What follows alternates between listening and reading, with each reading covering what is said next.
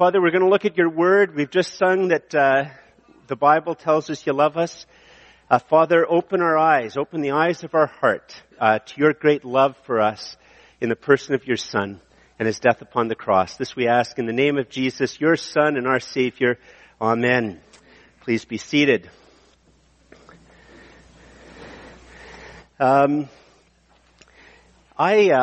I've told, some of you have heard this before, but I actually am very, very thankful for an atheist philosophy professor by the name of Marvin Glass, who was the one who encouraged me to read the Bible.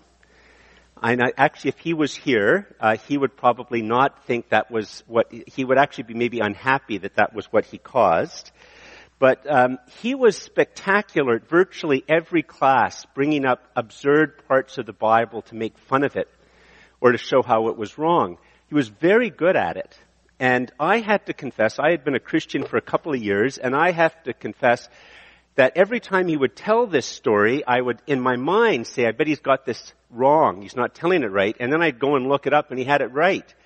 And I realized that I didn't know the Bible, and it was always like a challenge to my faith. So I sort of resolved, as a result of Marvin Glass, who ran for the Communist Party of Canada in about 8 by-elections and elections here in Ottawa, 10 elections. He was a good, hardcore Stalinist atheist, and he helped me to want to read the Bible. And it was him who sort of pushed me to finally read all of the Old Testament, because I have to confess that when I read the Old Testament, I actually confess right now, if some of you, many of you, that if you're a person here who's just maybe here just as seeking, it might surprise you to know that when you read books like The Year of Living Biblically or something like that that makes fun of the Bible, the fact of the matter is that most Christians have never read the whole Old Testament. So there's no chance in the world they're going to try to live that way, because they haven't made it all the way through from Genesis to the end of Malachi. Because, frankly, the Old Testament is often unbelievably weird and regularly incomprehensible. And so when I read the Old Testament, which I try to do every day, I try to read quite a few chapters of the Old Testament every day. I just read it out of obedience. I often don't get very much out of it. Or if I do, it's taken a long time to start to get it out of it. Today, the text that we're looking at in Galatians, it actually assumes that you know a really classically weird story in the Old Testament.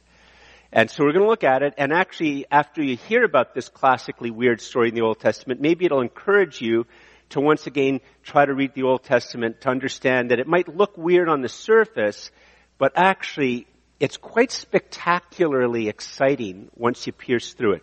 So if you get your Bibles, it's Galatians chapter 3, which is in the New Testament, not the Old Testament, but we're going through the book of Galatians. Galatians chapter 3, verse 15. And Paul assumes that we know sort of a background story as he tells this. And as you're turning to this, Galatians chapter 3:15, Galatians, I mean, we don't know for sure, but many scholars think that Galatians was the first part of what we now call the New Testament, the first part of the New Testament that was written. It was maybe written about 15 years after the death and resurrection of Jesus. It was written to a congregation of pagans, mainly pagans, although some Jews, but mainly pagans who had become Christians. They live in the part of the Roman Empire that we now call southern Turkey, central southern Turkey. And the problem which has caused the letter to be written is that they have accepted the gospel, which I'll talk about a bit more in a moment, but they have a group of people telling them they have to be way more religious and spiritual, and that the gospel isn't enough. They have to be more religious, more spiritual, or they're not going to really get the benefits of the gospel. And that's what Paul's trying to go against. And here's how it continues.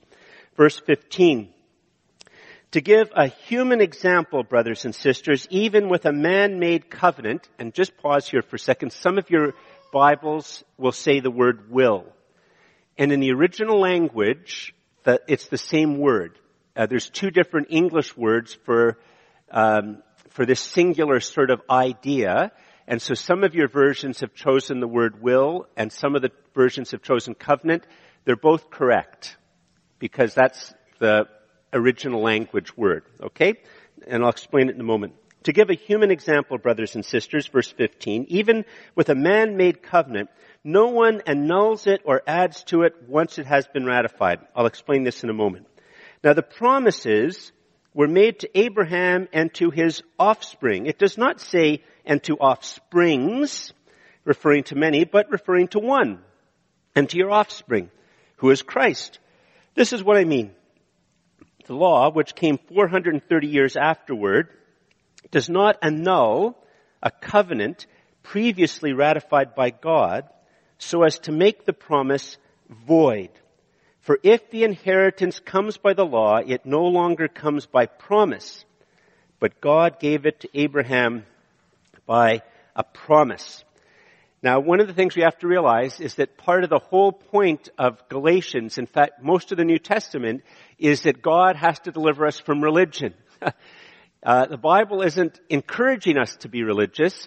In fact, the Bible is the good news that God delivers us from religion. And this is very important here to understand the difference between the promise and religion. And so the very first thing then is, if we could put up the first point, Andrew, the trustworthy, promise-keeping God promised to bless. The trustworthy, promise-keeping God promised to bless. Now, I've gotten out of place in my notes. First of all, I could give you a complicated ancient Near East example of what Paul means by saying you can't change contracts. Some of them you can, some of them you can't. The best example for us that'd be obvious in Canada is that Louise and I have made a will. We have to update it, but we've made a will, and if we die in a car accident this afternoon, which I hope and pray we don't, but if we died this afternoon, we can't change the will. It's unchangeable. So that's a good Canadian example to try to get into what Paul is trying to refer to. Sometimes a contract or a covenant or a will can be made that can't be changed. In our case, when you're dead, it can't be changed. When we were first making our will, somebody gave us some advice that, many people just think the fairest way to do a will is you divide up your assets equally between all of the children. But sometimes you need to take into account if some of your children have unique needs. So for instance, let's say maybe one of our children was to become a missionary, and missionaries, generally speaking, don't become rich. And maybe the rest of our children went into professional jobs that was going to make them a good income, and so maybe we would make a will to give more money to the child who's going to be a missionary than to the other kids. And we make the will. That's not the way the will is, by the way. That's all equal. But you make the will, in case my kids are worried. By the way, it's not much to spend. If Louise and I die today, it's not very much to spend, let me tell you. You might buy a new, I don't know, what's the cheapest car you can buy nowadays? Some type of Nissan. You might get a new one of those. That would be about the extent of it right now. But anyway, but let's say we changed our will and die, and with that intent, but a week after we die, or a month after we die, the kid who's the missionary writes a book that sells 5 million copies and they're rich. And the other kids with the professional jobs all get laid off. The situation's completely changed, but you can't change it. Okay? And so part of what Paul is trying to get at here is that God makes a covenant, like a will, a contract, so to speak, with Abraham. And this is an unchangeable thing. That's just the way the world works, folks. And so whatever happens 430 years later when the law is given to Moses, well, it can't change it, right? A later development can't change the original thing. That's sort of at the heart of what Paul is trying to talk about. But here, look at the point. The trustworthy, promise-keeping God promised to bless. And I think in that little few verses that I read, I think the word promise is there, or promise or promises are there 5 times. It's there quite a bit in the passage we're going to look at. And for many of us, as soon as we see the word promise connected to God, well, maybe because, you're back, I can't really see you very well, combination of my glasses and the glare, and, your back is to other people, but many of you, your eyes might have started to roll. Oh yeah. If not your eyes rolling on the outside and the inside, because many of us are deeply conflicted and deeply cynical about promises in general, but promises connected to God in specific. Maybe I am vastly more sinful than every single person here, or maybe this is an unbelievably unique collection of exemplary holy people, but you don't have to go in the blog sphere very far or meet very many people to understand that, the fact of the matter is, how cynical we are about promises. How many people are upset that the Liberals haven't kept their promises? How many conservatives were upset? How many people were really upset or surprised, shocked that the conservatives before that didn't keep their promises? Like, what would you say to somebody who's going around to you and goes, I am shocked that the Liberals didn't keep their promises? Like, you'd go, come on, get a life. Like, did you really believe they were going to keep those promises? Like, that's how Canadians are. And do we expect big corporations? Do we expect the government? Do we expect people to keep their promises? No. And many of us, in important institutions like marriage, like with parents and kids, we're just used to the fact that in many cases promises haven't been kept. In many cases, we withhold promises from people. Why? We withhold promises from people because we don't want to disappoint them when we don't do it. I'm not saying that some of us are very good at keeping promises. I just want to get at the point that many of us have a deep we're very conflicted about believing promises, making promises, keeping promises. We all have a history of wounds, of having been hurt by promises not kept. And we, if we're honest, have actually done wounding in our lives by making promises and not keeping them. And so many people, there's a deep cynicism and conflictedness when they see anything to do with God making a promise. And many of us in particular have believed the promises of God and have been disappointed, or at least we thought we believed the promises of God and have been disappointed. And so we often say, well, that's nice, George. Good sentence. The trustworthy God, promise-keeping God, promise to bless. That, George, is such a classic religious statement. It is so ambiguous that you can explain away everything. Way to go, George. That's what some people might be thinking. Maybe you're thinking, I never thought about that before, but that's actually really good. No, I'm just joking. I don't want to come here and just plant seeds of doubt. But that's the context within which this text of the Bible has been written. That's why the sermon title is The Promise of God to a Promise-Breaking People, or a promise conflicted, or a promise skeptical, or a promise cynical people. That's who we are. But you look at the text, look at verse 18. For if the inheritance comes by law, it no longer comes by promise, but God gave it to Abraham by a promise. And all the way through this text, it keeps talking about how God has made a promise to bless. If you could put up the next point, Andrew, that would be very helpful. In fact, underneath this text, or behind this text, because Paul's hearers must have known about it, and we don't pick it up, but there's in fact a story behind this text that Paul is referring to. And in it, the trustworthy God doubles down to show that he will keep his promise. And we're not going to read the text, it would have to be a whole sermon on it, but later on, and it might be very hard, one of the problems of reading Genesis 15 is that how you translate the word offspring, and it's the problem in the original language of singular and plural. But I'll just give you a summary of the story. Here's the story that Paul is sort of referring to. It's one of those classic, weird Old Testament stories.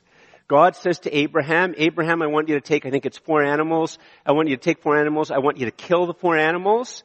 And then I want you to cut the animals in half, and I want you to lay them out on the ground so there's one half on one side, the other half on the other side.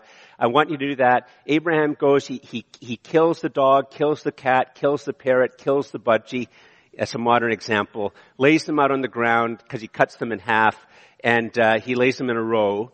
And then the next thing you know is, as God puts Abraham into a deep sleep, and while Abraham is in a deep sleep, all of a sudden there's a torch that goes through between the animals, and a pot that's that's smoking goes between the animals, and then God speaks to Abraham in a dream and promises that he's going to bless him. That's pretty weird, right? But here's what's actually quite spectacular about this story, and this just comes from study. in the ancient world at that time, that's how contracts or covenants were made between the Lord and the vassal. Okay, so this is me making a contract with Apple or Google, or the government, and them with me. Now what happens when you make a contract? I'm the little guy, I'm the minnow, I'm the minion, I'm the little guy. What happens when you make a contract with a powerful person? It's all stacked towards the powerful person, right? In the 60s and the 70s and the 80s there's a very, at the time, famous African-American comedian by the name of Dick Gregory. He just died a few years ago. And he was a very important comedian for furthering civil rights in the States. And he was also quite a part of the Vietnam War.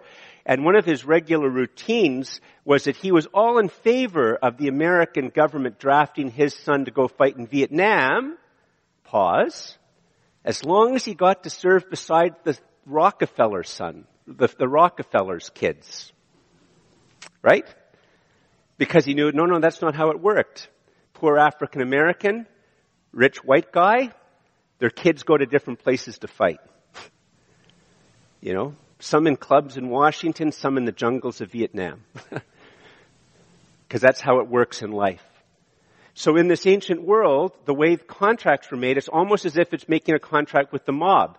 And so you cut the animals, you kill the animals, you cut the animals in half, you put them down in a line, and then the Lord makes the vassal walk between the dead animals. Why?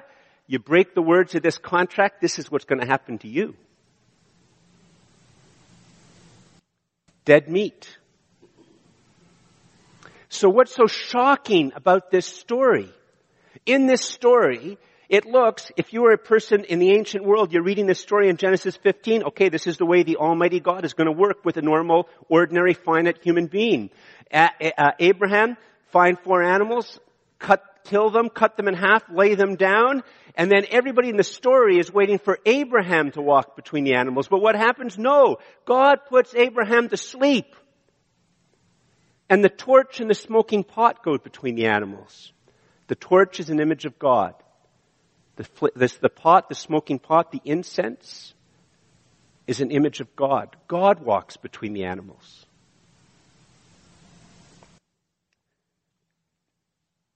And God makes a unilateral promise that He will do everything that's required to bless, and Abraham is asked to do nada, nil, zip.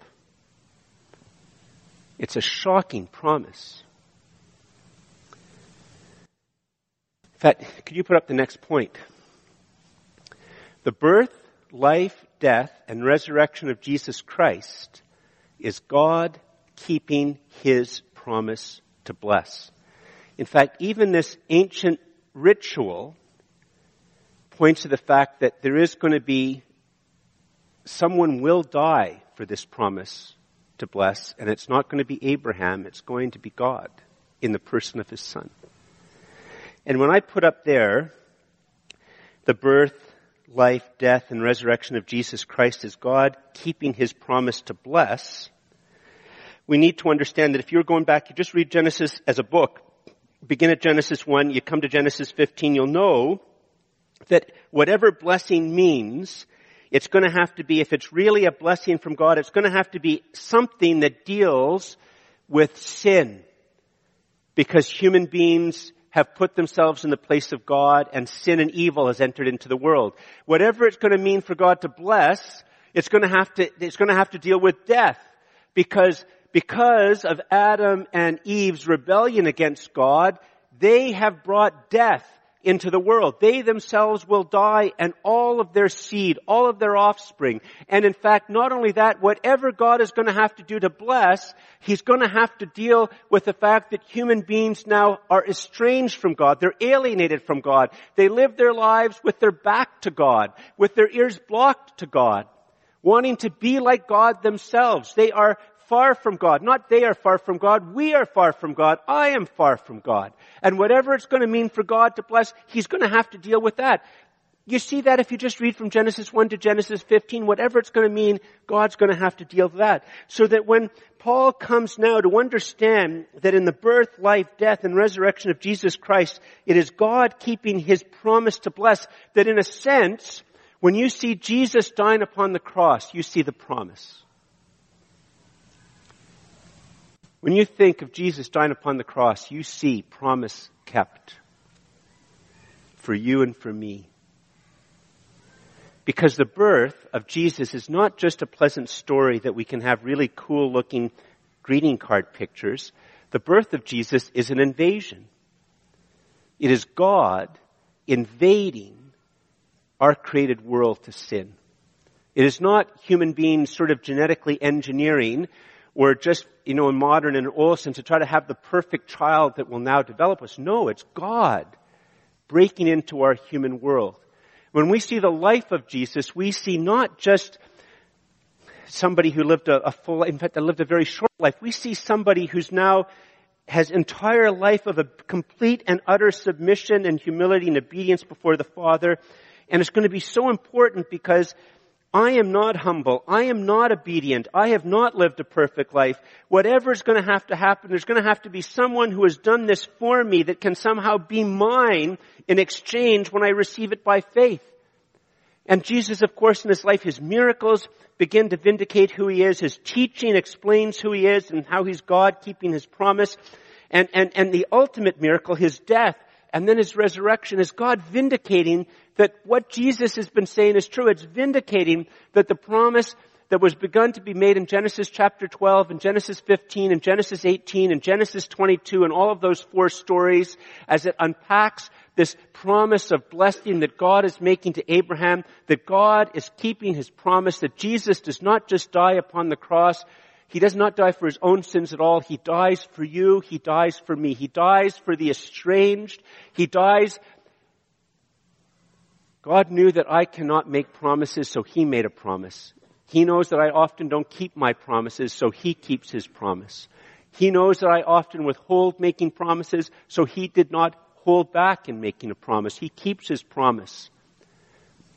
And Jesus' death is a death for me, and his resurrection is a resurrection for me, and a vindication that God has kept his promise. And that when we read the Gospels, we are reading the story of the promise that has come and the promise that is kept.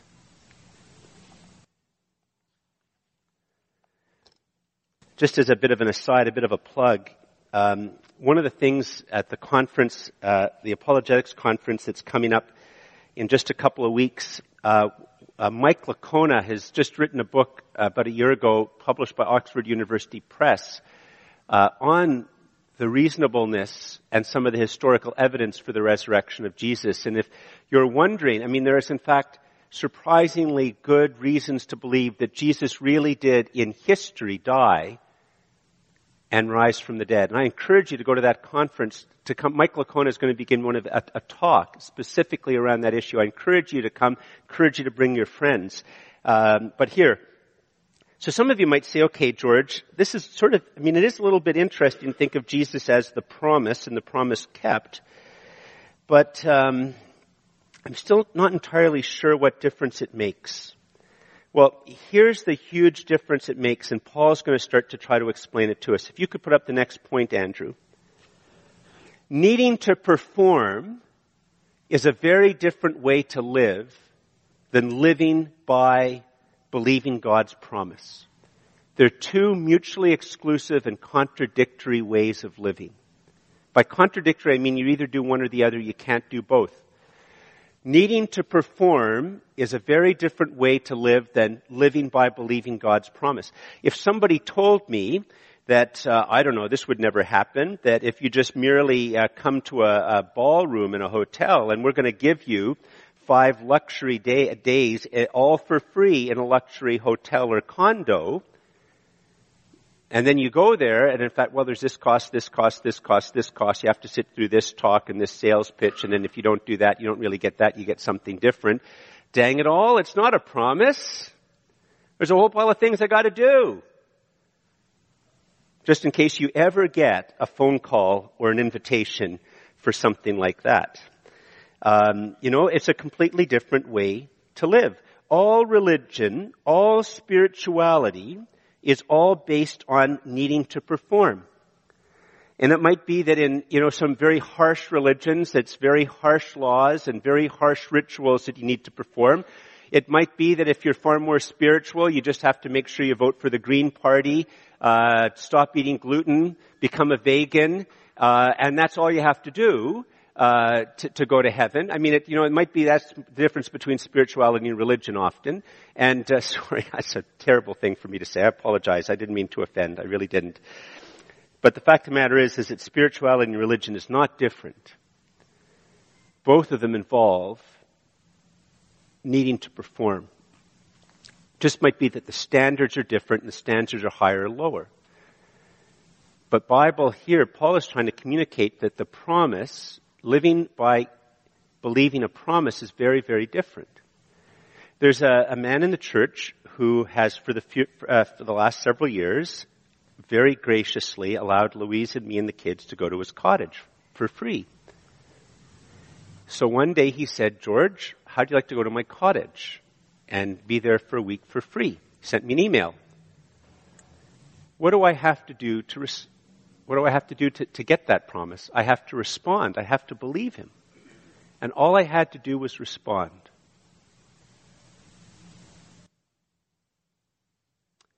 When I got my equivalent to an MDiv, what did I have to do? Well, George, you've got to study for 3 years. You got to fulfill these diocesan requirements. You got to fulfill these academic requirements. You got to you have to pass. You got to do this. You got to do that. Completely different way of living.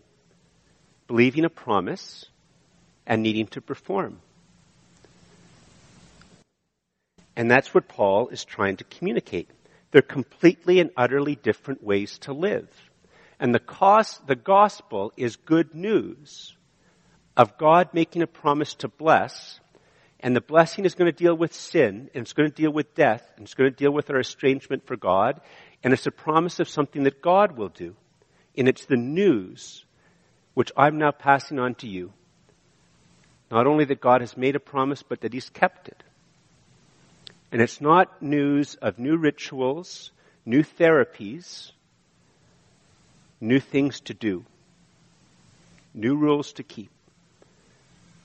It's news of a promise kept, which can be for you. Some of you might say, "Okay, George, that's very interesting, but one second here. I thought you're sort of in favor of things like the Old Testament and things like the Ten Commandments. Like, George, aren't you sort of in favor of, you shall not commit adultery?" I know your wife's in favor of you being in favor of that particular commandment. And I know you're in favor of her believing in that commandment. So, George, what are you just saying? That you just have to believe this? Okay, well, that's what Paul's going to keep talking about. Let's look at 19 to 23. In fact, Paul asked the question. But by this aside, this is just a little really, this is one of the shocking things about it. Look at verse 19. Why then the law? And then you're going to look down to verse 21. Is the law then contrary to the promises of God? Here's just a little bit of an aside. This is one of the things which is so shocking about the Bible, how the Bible forms you. There's all sorts of religions and spiritualities and maybe many Christians who mistakenly say, "Don't ask that question, just believe." The Bible always encourages us to ask honest questions. That's part of the reason that it was only within the biblical world that science was able to develop. Because science develops on the idea, amongst other things, that it is a good thing to ask a question. And the Bible models for us that we should ask good questions. And if you read the Gospels, when people ask Jesus a false question, because it's not really a question, it's just trying to get him in trouble, he's very subtle. But whenever anybody asks him an honest question, he gives them an answer. Anyway, verse 19. Why then the law? Why then the Ten Commandments, George? Why then things about sacrifices? Why then things about how you care for the poor, how you care for the environment? Why then the law? Verse 19, next part, it was added because of transgressions. In other words, George, if you haven't noticed, people do bad things and screw up.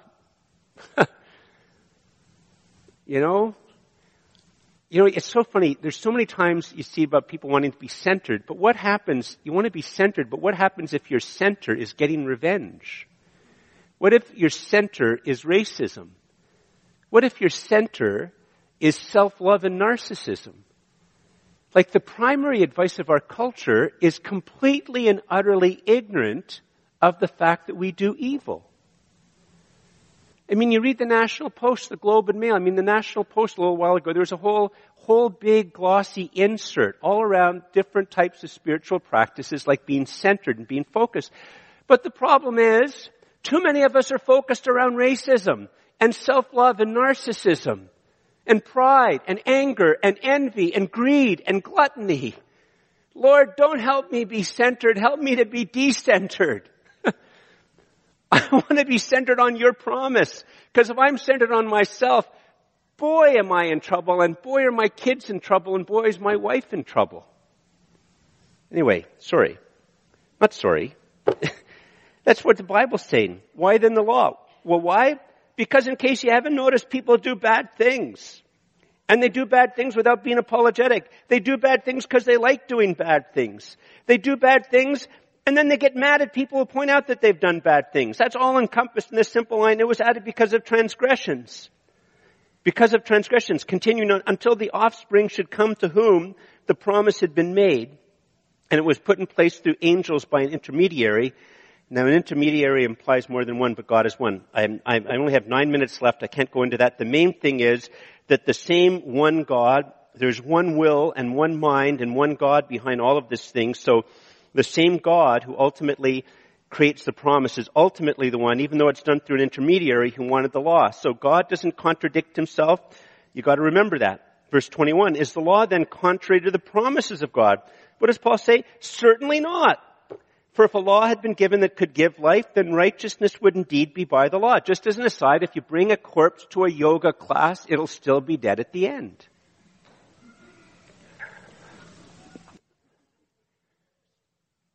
If you say morning and evening prayer over a corpse, it'll still be dead.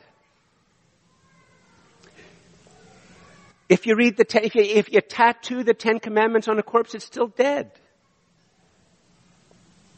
For if a law had been given, verse 21, that could give life, then righteousness would indeed be by the law. But the scripture imprisoned, did I skip something? No, I didn't. Okay. But the scripture imprisoned, that sounds mean, everything under sin, so that the promise by faith in Jesus Christ might be given to those who believe. Now, before faith came, we were held captive under the law, imprisoned until the coming faith would be revealed.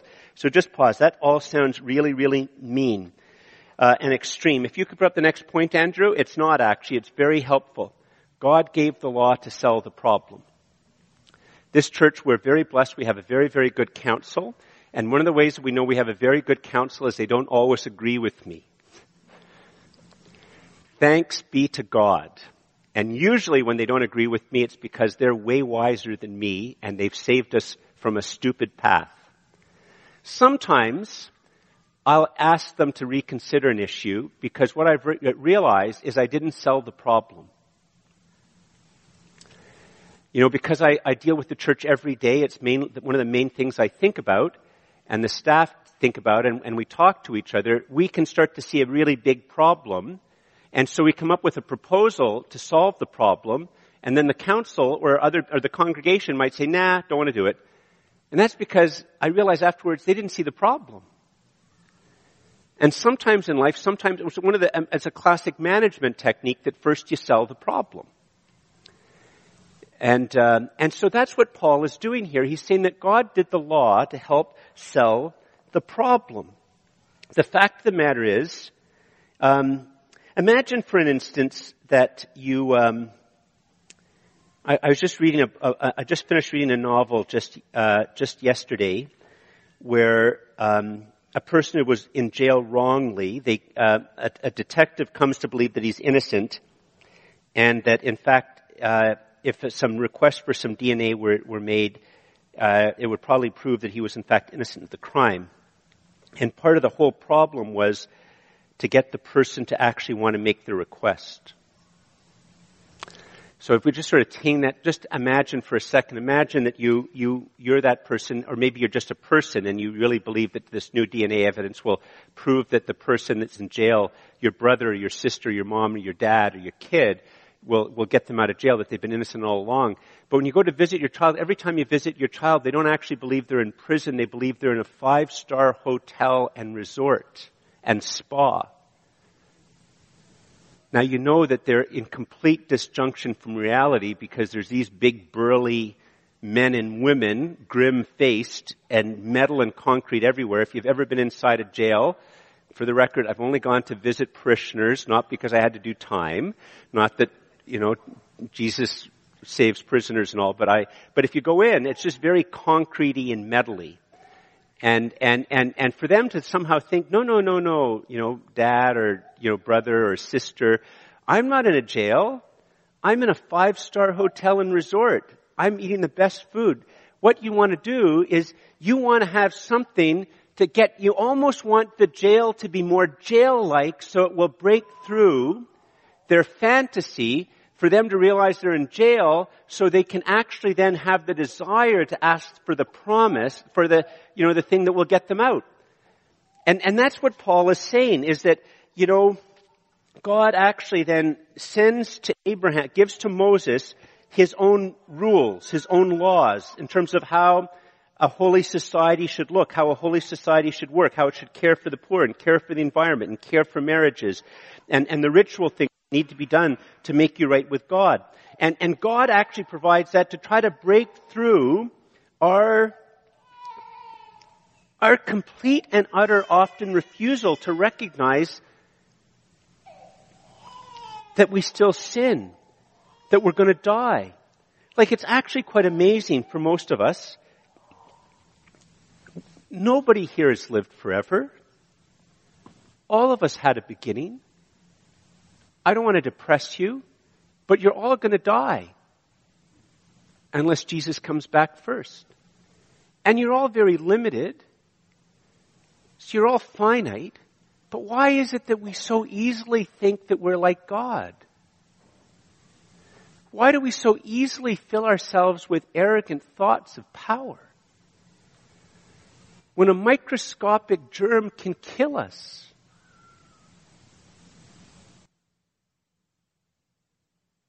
And God needs to sell the problem to us so that we need to call out to God and receive His promise to bless.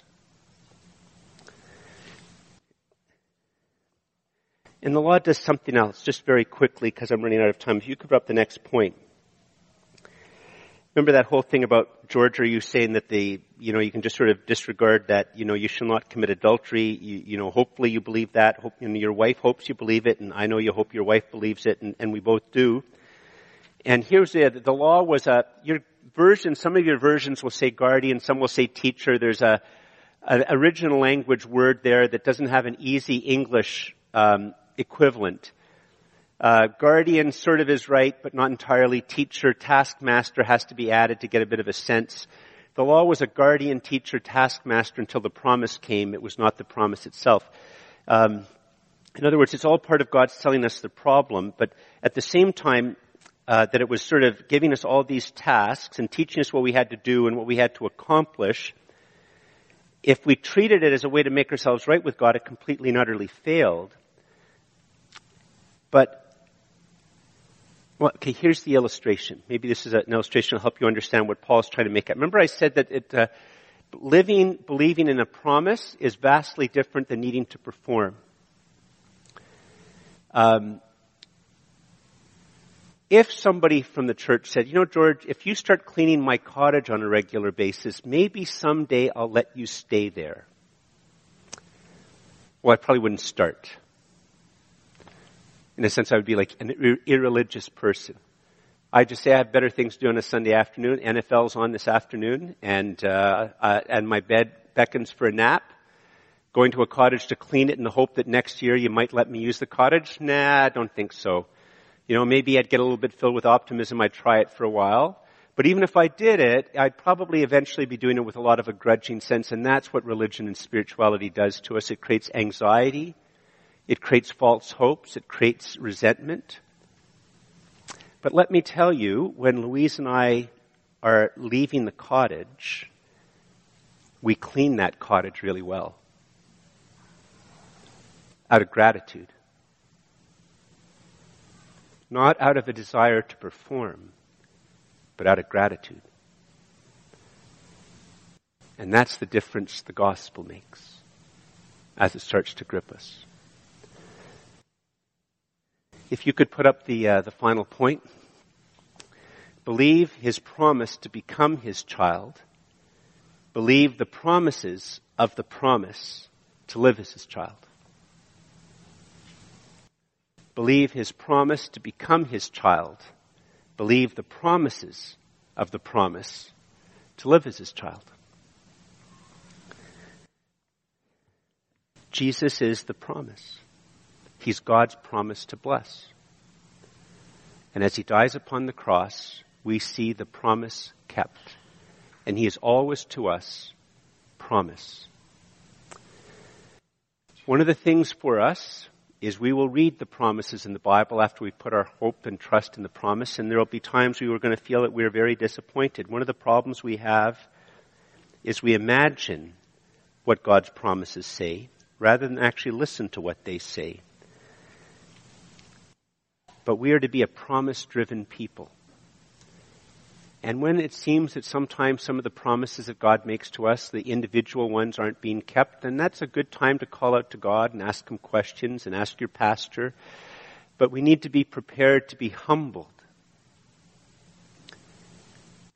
Because often what happens when we hear the individual promises of God, our desire to be like God and to be exalted into glory and boast quickly come in, and we don't hear what God actually says and what will actually bless us, but we imagine something that will make us glorious and powerful over others, a source of envy.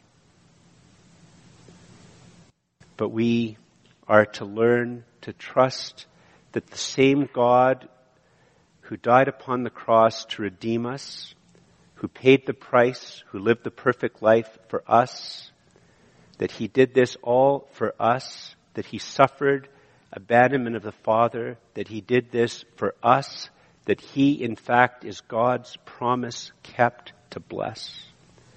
And when we believe the promise, we become his child, and we live his life mindful and gripped by the promise, and we hear the promises the promise makes to us as the way to live. Please stand.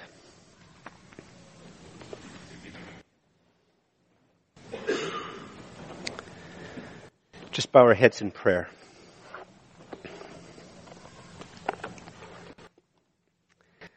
Father, if there's any here, Father, there's some of us here may be really burdened with wounds of promises that have been broken to them. And Father, I ask that your Holy Spirit would turn their eyes to you, to your promise kept. Father, there are some of us who are maybe burnt out and cynical by the promises that we have broken.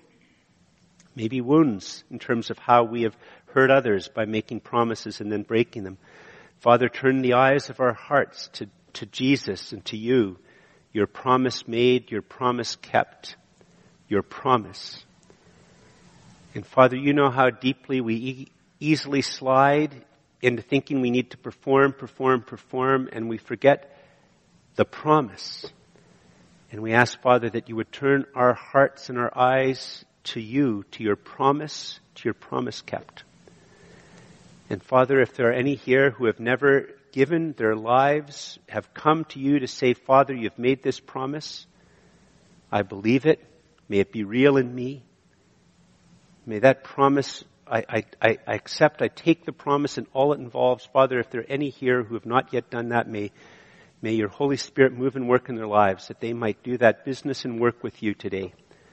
To ask to receive that promise. Father, give me that promise so that I might live by that promise, in light of that promise. Father, may you help people make that prayer.